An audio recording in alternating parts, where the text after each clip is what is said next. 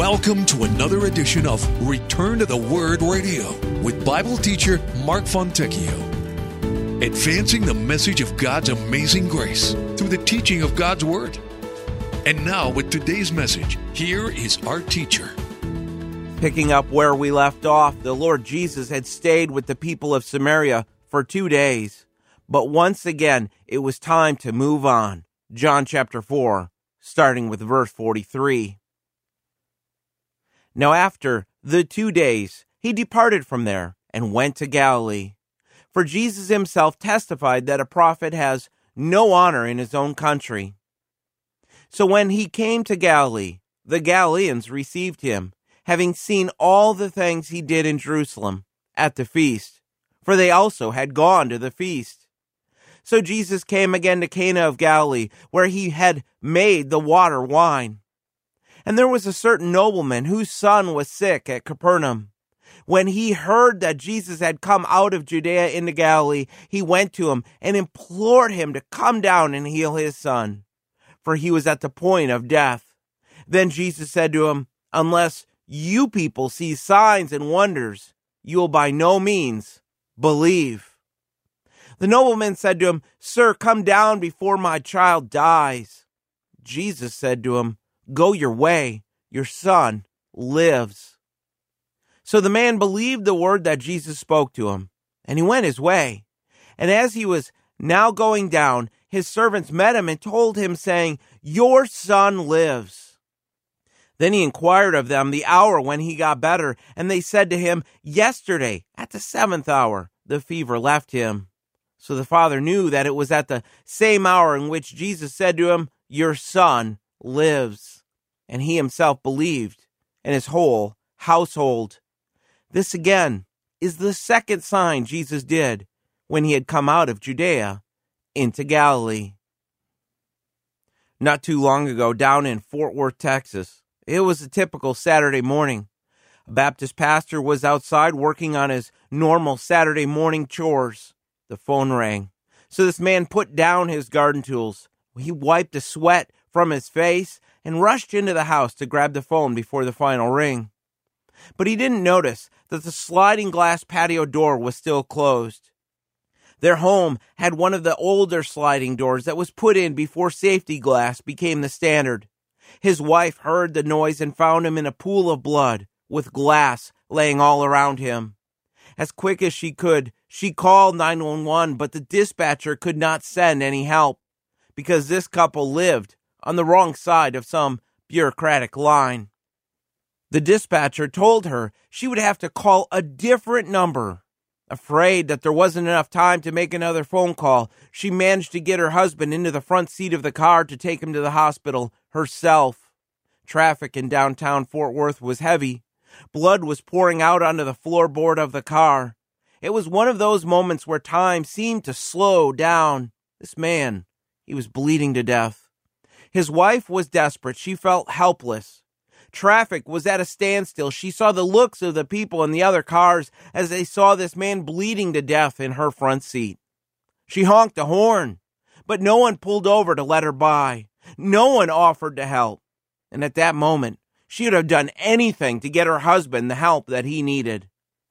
It was surreal. The strong man who had always provided for her and always protected her was wilting away before her very eyes. He needed help. She had to get him to the hospital. I can only imagine her relief as she turned into the pull-up at the emergency room of the hospital. He was quickly put onto a gurney and wheeled into the hospital. His face was pretty beat up. And the glass had cut a major blood vessel in his leg.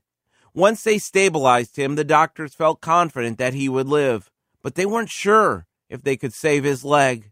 When he was finally let go from the hospital, he was confined to a wheelchair. Doctors didn't give him much hope that he would ever be able to use his leg again. But this pastor was absolutely determined to keep serving the Lord. And each week, men from the church would help him to get up front so that he could preach his sermon. But one Sunday, as this body of believers was worshiping the Lord, he just honestly forgot about his leg. He stood up and he walked to the pulpit and began preaching. The congregation gasped. Everyone just stopped for a second. They could not believe what they were witnessing because God had healed him, and he never used a wheelchair again. But here's where it gets really good. Here's what I love so much about this story. You see, this pastor doesn't talk about his healing all that much. He acknowledges the fact that God performed a miracle in his life, that God saved his leg and healed his body. But he prefers to talk of a greater miracle, the day that God saved his soul and made him a new creation in Christ. This is the direction our text takes us in John 4. Too often, the focus is only on the healing of the nobleman's son, with little focus on the greater miracle of salvation when this entire family came to know the Lord Jesus Christ. The nobleman in our text was desperate enough to travel roughly 20 miles depending on the route that he took from Capernaum to Cana to ask for help. And on the way there, he had been traveling uphill. That makes a difference. But 20 miles was not the only distance that this official had to cross. The journey itself was easy compared to the social distance that he had to travel. He was a man with social standing under King Herod. He was somebody important. He traveled in the upper social circles of life. But now, this government official needed to lower himself to seek help from Jesus, a man who was considered to be just a common Jew. I think it was his last hope, because it is doubtful that a man like him would have humiliated himself like this. But desperation can set in. His son was sick. His son was dying. Have you ever been there? Have you ever been in the position of knowing that you have done everything you can, but you still feel hopeless? The loss of a loved one, a family member in a car accident. Or maybe it was standing by feeling helpless as you watch your children making bad choices that are ruining their lives. It's not a good feeling when you have nowhere to turn, and there's nothing that you can do on your own to fix the problem, to fix the mess in your life. Take a look at our first 3 verses.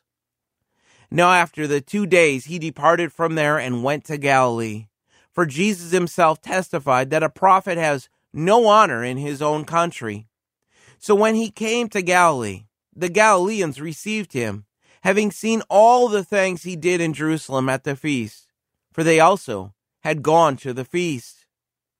Keep in mind the overall story. Verse 3 had taught us that the Lord had left Judea. He was making his way back to Galilee.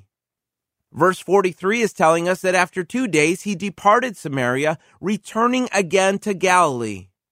Most of us know this statement in verse 44, for Jesus himself testified that a prophet has no honor in his own country. We see this statement quite a bit in Matthew, Mark, and Luke, all referring to Nazareth in Galilee as his hometown. And we also know that the statement, a prophet has no honor in his own country, that was a common saying. But how did the Lord mean it here in John 4? That's the issue. Now it's subtle, but there's a contrast that John is putting forth. Back up to verse 41. Many of the Samaritans believed. Many of the Samaritans came to faith in him. Why? It says because of his own word. Then look again at verse 42. Then they said to the woman, now we believe, not because of what you said, for we ourselves have heard him, and we know that this is indeed the Christ, the Savior of the world. Go back further in the text, back up to chapter 2. At the time Jesus was in Jerusalem for the Passover, notice verse 23. Now when he was in Jerusalem at the Passover during the feast, many believed in his name when they saw the signs which he did. The Jews in Judea, the Jews in Jerusalem, they looked to his signs. The Samaritans, they didn't need a sign. They listened to the words of Christ.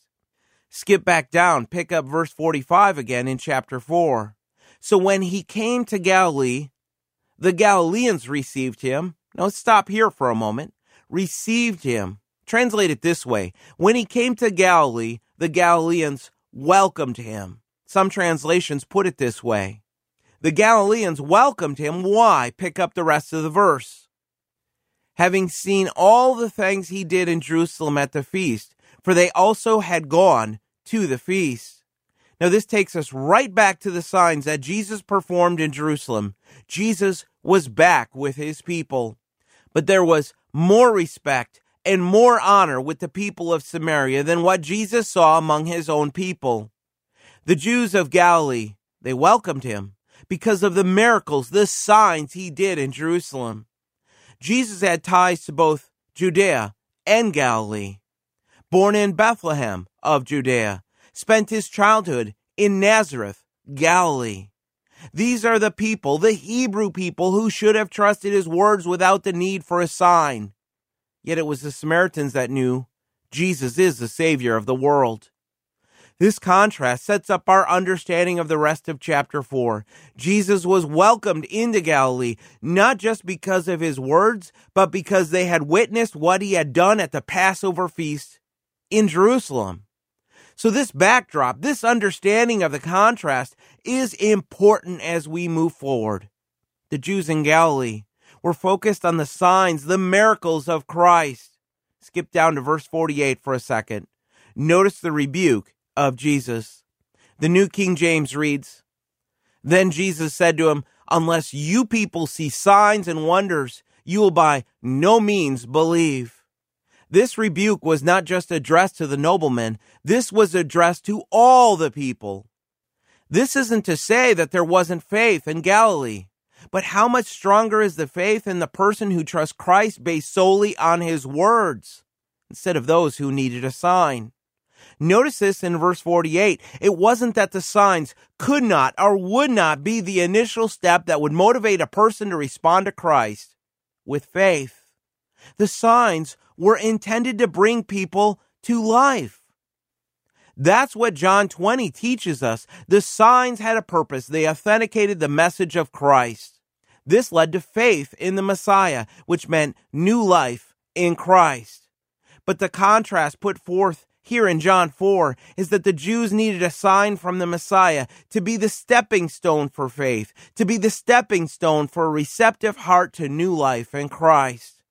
The Samaritans in John 4 did not need a sign. Their faith, it rested solely on the words of Christ.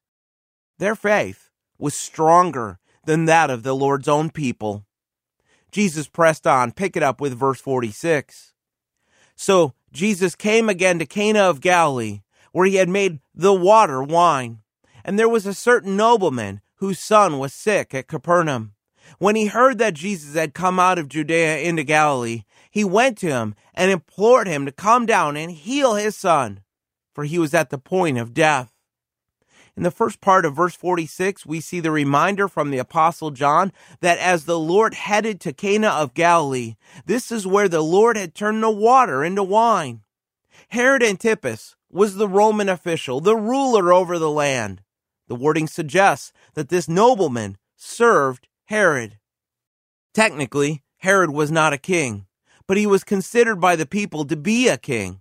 In fact, even in Mark chapter 6, he was referred to as a king. And the word for nobleman used here by John, it literally means the king's man. News of the miracles of Christ had reached Herod's court. Luke 23 teaches us that even Herod himself had wanted to meet Jesus and witness his miracles. This was the same Herod that in just a few years would question Jesus and mock him and send him back to Pilate before Christ was to be crucified. So think of what this meant for the nobleman. He had influence. He had wealth. But there are certain things that money, that power and influence cannot buy. And this was one of them. Money cannot buy the life of a loved one.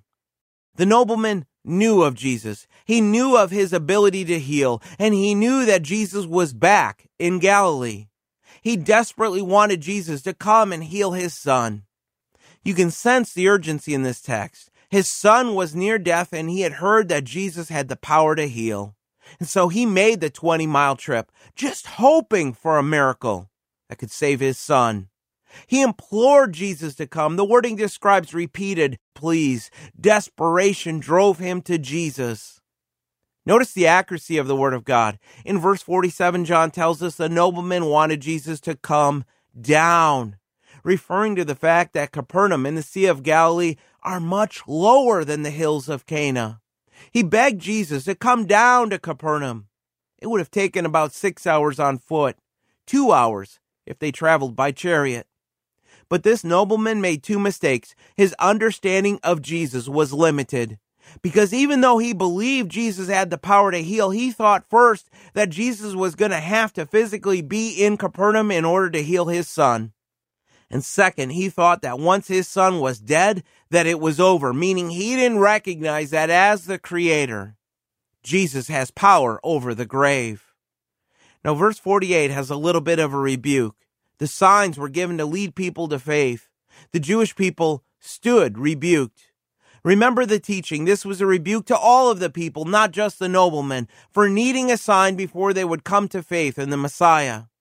There are many, many places in the Word of God where Christ rebuked people for a lack of faith. But this isn't one of them.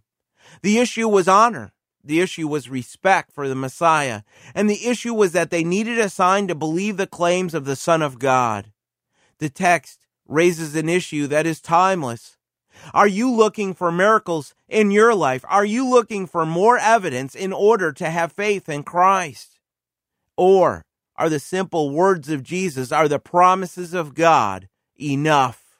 The text, it asks each of us how strong our faith is. I think this nobleman was probably Jewish because Jesus responded with, "You people," including this man with the Jews. And given his position, and given that he was probably a Jew, this means he was also likely a member of the Sadducees. Don't miss the irony here, because the Sadducees did not believe that God intervened in the affairs of man.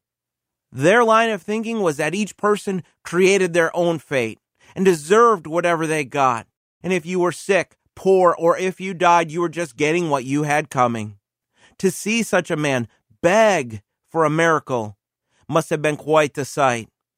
The description of these miracles as signs was to point the people to the understanding that the one before them was acting under the direct authority of God. The description of these miracles as wonders meant that they were designed to clearly demonstrate that something quite unique was taking place. But at the very heart of verse 48 is the understanding that this man did not yet have faith in Jesus. Faith to heal, yes, but not faith to save. Take a look at our next two verses. The nobleman said to him, "Sir, come down before my child dies."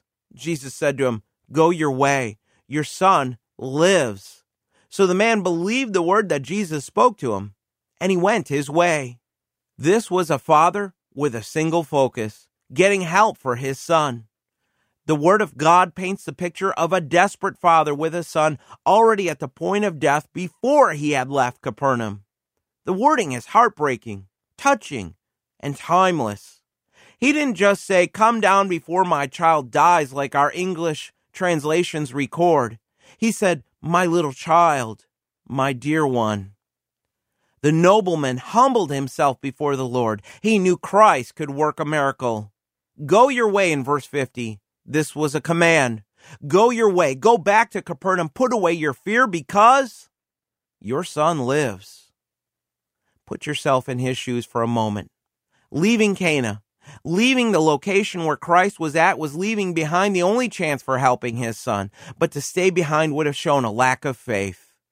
Jesus instructed him to trust his words and not just the miracles that he could see. The signs were given for a reason, but the words of Christ produce faith. This man took a step of trust, faith. He believed the word of the Lord without seeing the sign and went his way. This is the type of faith that honors Christ. Trust that Jesus will do what he has promised. He had no evidence before him, no proof that his son would be fine, but he had faith in the promise of Christ. Faith is confidence, trust in what we do not see. Hebrews 11. Apply the teaching to your own life because it reminds us that the Lord does not have to be physically present to act on our behalf. Distance is no obstacle to him.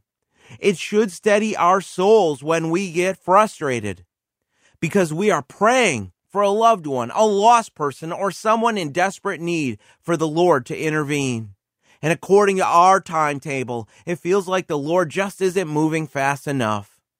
It is then that we remind ourselves of the words of Psalm 37 that teach us to rest in the Lord and wait patiently for Him. The Bible tells us that the man believed the word Jesus spoke to him. The pleading with Jesus stopped. The words of Christ had convinced him. He trusted Jesus that his son would not die, but he still hadn't come to faith in the Messiah for salvation, because believing in the healing power of Jesus, it's not enough to save. Pick up the next few verses starting in verse 51. And as he was now going down, his servants met him and told him, saying, "Your son lives." And then he inquired of them the hour when he got better, and they said to him, "Yesterday at the 7th hour the fever left him." The nobleman didn't make it home. He didn't make it back to Capernaum that night. And so what we see is that the next day he was going down the hills of Cana, down to the Sea of Galilee, almost 700 feet below sea level. His servants came to him. Can you picture the emotion as his servants approached? We're left to wonder if fear, if doubt crept in as he saw them approach. He didn't know if they were going to tell him if his son was dead or if he lived. The words came, "Your son lives. Your son lives." Exactly what Jesus had promised. The fever was gone. And I love the curiosity of the man. He compared notes with his servants. He just had to know what time, when did this happen? Yesterday, at the 7th hour, the same moment when Christ had proclaimed that his son lives. This was a direct intervention of God. If this is Hebrew time, the healing was at 1 in the afternoon. Or if the Apostle John used Roman time, then it was 7 in the evening. The wording given to us indicates that the father thought that his boy would start to get better slowly over time, because the wording in verse 52, it literally reads, "Then he asked them the hour when he began to get better," meaning he thought it would take some time. But the servants respond, "Yesterday at the 7th hour, the fever left him," telling him it's over. He's better now. He was healed completely at once. This was no coincidence. This was God at work. And it certainly does not appear that this father was in a hurry. He could have made the trip back home much quicker with a chariot. It was only 2 hours. Rich people like to ride. Fancy cars now, chariots then. The natural response would be to hurry, to get on a chariot, to rush home and check on his son. But his confidence in the one they called Jesus paid off. This confirmed to him that Jesus was the Messiah of Israel, and this led to faith. Pick up our closing verses starting in verse 53. So the father knew that it was at the same hour in which Jesus said to him, "Your son lives." And he himself believed, and his whole household. This again is the second sign Jesus did when he had come out of Judea into Galilee. A greater miracle now took place. He had believed the Son of God had healed his son. Now he trusted the Son of God to heal his soul. He could trust his eternal life in the hands of the Savior, knowing that he could trust the word of the Lord. In other words, faith comes by hearing, and hearing by the word of God.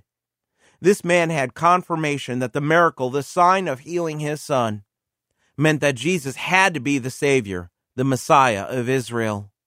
The stepping stones of faith meant that at first he believed Jesus would heal his son if he could just get Jesus to Capernaum. Then he believed the promise of Jesus, that Jesus had healed his son from a distance. But now at this point, he believed, he trusted in the person and salvation of Jesus Christ. This man in turn led his entire family to salvation in Christ Jesus. In the very last part of verse 53, and his whole household, this is tied to the verb believed.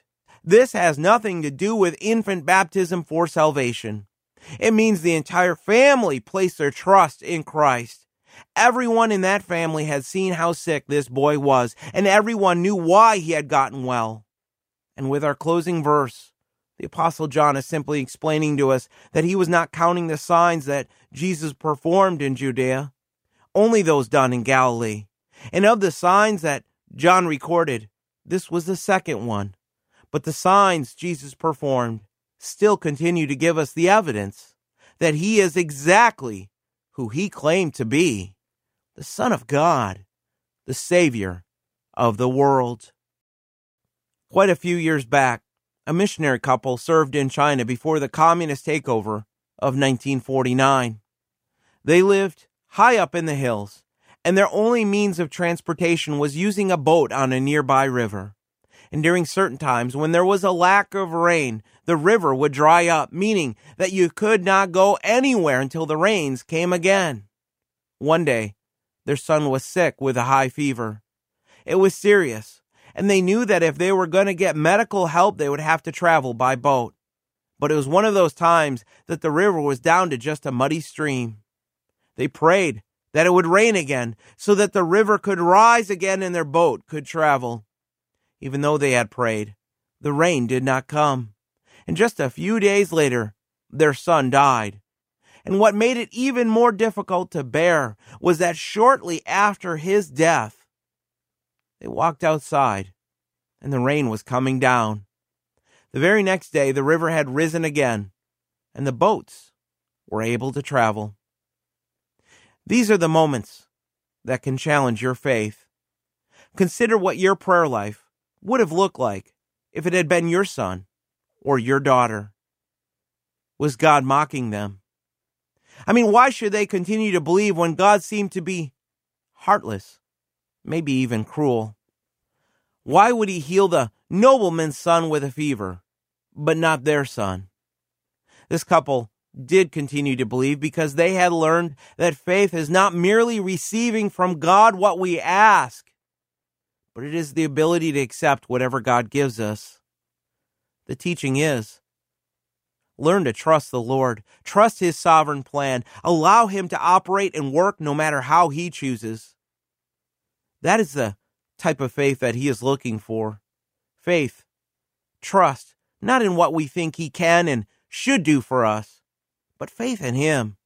Faith in the person of Jesus Christ. Faith in God the Son, who is full of both grace and truth.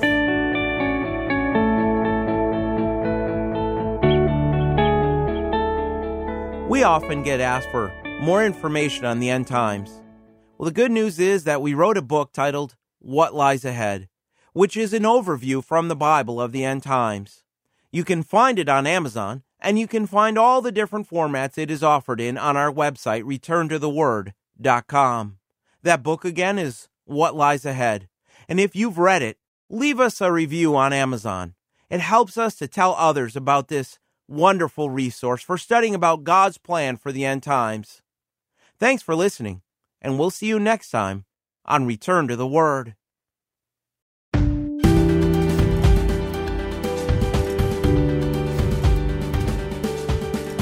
Return to the Word Ministries is committed to teaching the full counsel of God's Word and the gospel of Jesus Christ. For more about our ministry, please visit returntotheword.com. Return to the Word is a faith ministry. This means we freely distribute the teaching of the Word of God over the air and online. We do this without charge. If you feel led to support the ministry with a donation to help cover these costs, you may do so on our website, returntotheword.com, or by mailing a donation to Return to the Word, P.O. Box 879259, Wasilla, Alaska, 99687. Thanks for listening, and we pray that the Word of God will be a lamp unto your feet and a light unto your path. Join us next time for another edition of Return to the Word.